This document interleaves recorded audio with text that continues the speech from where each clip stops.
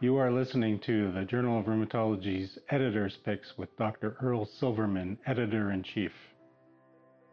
Hello again, this is Earl Silverman, Editor-in-Chief of Journal of Rheumatology, welcoming you to the June 2022 edition of Editor's Picks.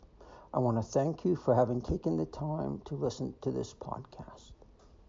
This month, you will hear an interview with Yasmin Emad and Dr. Keith Petrie, who will be giving an overview of their paper entitled, Why Do Patients with Gout Not Take Allopurinol?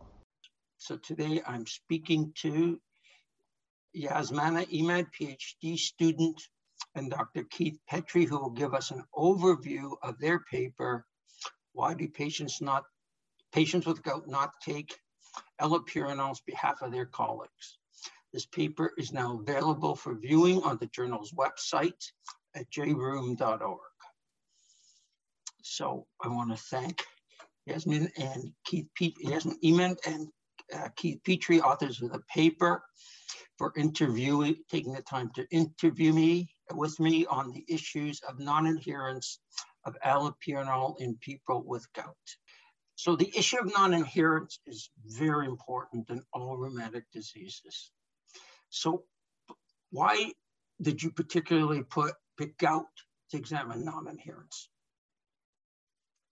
Well, adherence is a very big problem in gout. We know from various surveys that probably less than half of patients are still taking the drug at 12 months, and this is probably an underestimate. And so it's certainly a big problem in rheumatology, but it's not only rheumatology that adherence is a problem, it's probably the biggest problem facing medicine today. People are reluctant to take medicines, or they take them for a short time and drop off quite quickly. So it's a huge issue. We sort of keep on making better and better drugs, but people don't take the old cheap ones. So I'm a health psychologist, and a lot of my research is focused on adherence and looking at the reasons why people don't take their medicines and developing interventions to try and improve it. And one of the things that really hasn't got much attention in the adherence area is the role of intentional non-adherence, which is when people make a conscious decision about deciding not to take their medicine. And we thought this was an interesting area to explore in gout because of the high rates of non-adherence, and because gout's a very interesting illness in terms of thinking about the match between the patient's model of the illness, which is often an acute one, and the reality, which is that gout's actually a chronic illness. So there's a lot of room for, if you like, people to make their own decisions about treatment that may not line up with their the way the doctors prescribe the medicine. I hope you enjoyed listening to Emad and Petrie's overview of their paper, Why Do Patients with Gout Not Take Allopurinol? And that you will listen to the complete interview I had with them and read the full-length article, both of which are available on our website at www.jroom.org. The next article I'd like to highlight is entitled Impact of Tofacitinib on Components of the ACR Response, Post-Hoc Analysis of Phase 3 and Phase 3b 4 trials, and is by Bissett and colleagues. In this paper, the investigators used pooled data from RA randomized controlled trials of tofacitinib to assess its effect on patient and physician-reported outcomes. They found that 20, 50, and 70% improvement rates were higher for most physician versus patient-reported measures, although at early time points, some measures of patient and physician outcomes were similar. They found that CDAI and SDAI remission were achieved by 27.8 to 45% of ACR 70 responders receiving tafasitamab at month 3. This paper highlights that physician and patient-reported outcomes may be divergent, and that complete scores in studies have higher weightings in physician than patient-recorded measures. The findings of this study suggest that patient-reported outcome targets may differ than physician-reported composite measures in the management of RA symptoms in clinical practice. The authors expand on this issue in the paper. The next article to highlight examines the importance of health literacy, including a specific component of health literacy called numeracy, which determines quantitative math skills, including calculating drugs doses. This certainly was not a concept I was aware of before reading this paper. Mathis Ranathan and colleagues in their paper entitled Association of Health Literacy and Numeracy with Lupus Knowledge and the Creation of the Lupus Knowledge Assessment Tool examined these two issues in 125 patients with SLE followed at their academic clinic and using the Lupus Knowledge Assessment Test. They found that 33% of patients had limited literacy and 76% had limited numeracy. They found that limited health literacy, but not numeracy, was associated with lower knowledge about lupus, as measured by the Lupus Knowledge Assessment Test, even after they adjusted for patients' education level. In the discussion, the authors describe the implications of their findings and suggest that Lupus Knowledge Assessment Tests can be used clinically and modified to improve health literacy and patient care and thereby improve patient outcomes. The Lupus Knowledge Assessment Test itself is shown in the paper and may be used as a simple screen in clinical practice. The next paper to highlight and has an accompanying editorial and examines the issue of the treatment of patients with childhood onset lupus nephritis. It is entitled The Use of Urolupus cyclophosphamide Dosing for the Treatment of Lupus Nephritis in Childhood Onset Systemic Lupus Erythematosus in North America, and is by Cannon et al. On behalf of the CARA Lupus Nephritis Workshop. The authors used a 35-item web-based survey, which was distributed in April of 2020, to examine the preference for the treatment of childhood onset lupus nephritis for either low-dose Urolupus protocol or high-dose NIH cyclophosphamide protocol.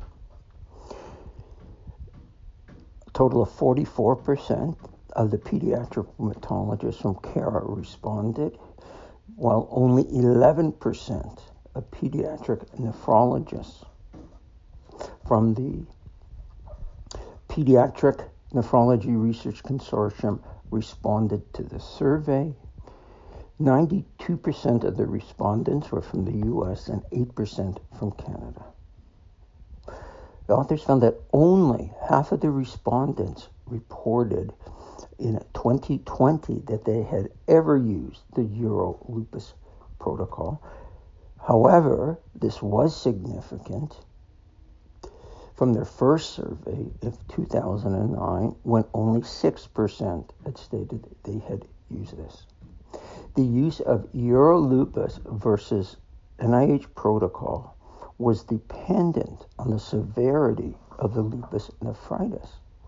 Respondents indicated that if a patient had mild to moderate class 4 lupus nephritis with a normal GFR, then 45% chose the Eurolupus protocol, as compared to only 23% would choose the Eurolupus protocol for a severe case of class 4 lupus nephritis. In the second part of the study, they examined the use of cyclophosphamide versus MMF in an illustrated case of a 14-year-old with class 4 lupus nephritis. They found that 51% would initially use cyclophosphamide, 39% MMF, and 9% other treatments. Regarding cyclophosphamide, 63% chose the NIH protocol and 32% the Eurolupus protocol. Overall, the authors found that although there was an increase in the use of the Eurolupus protocol from 2009 to 2020, the familiarity in this group of pediatric rheumatologists in North America still remained low for the Eurolupus protocol. Please read the complete paper and the accompanying editorial entitled Treatment of Childhood Onset Proliferative Lupus Nephritis, A Call to Catch Up with the Evidence. It's by Drs. Damian Noon and Earl Silverman, who of course is me, as they outline a summary of the current treatment of class 4 lupus nephritis and compare the treatment of class 4 lupus nephritis in patients with adult onset SLE as compared to those with childhood onset SLE.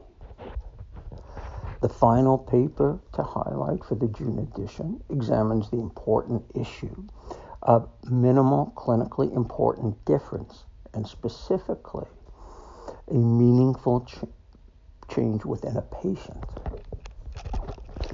The article is entitled WOMAC Meaningful Within Patient Change, results from 3 studies of tanezumab in patients with moderate to severe osteoarthritis of the hip or knee, and is by Conahan and colleagues.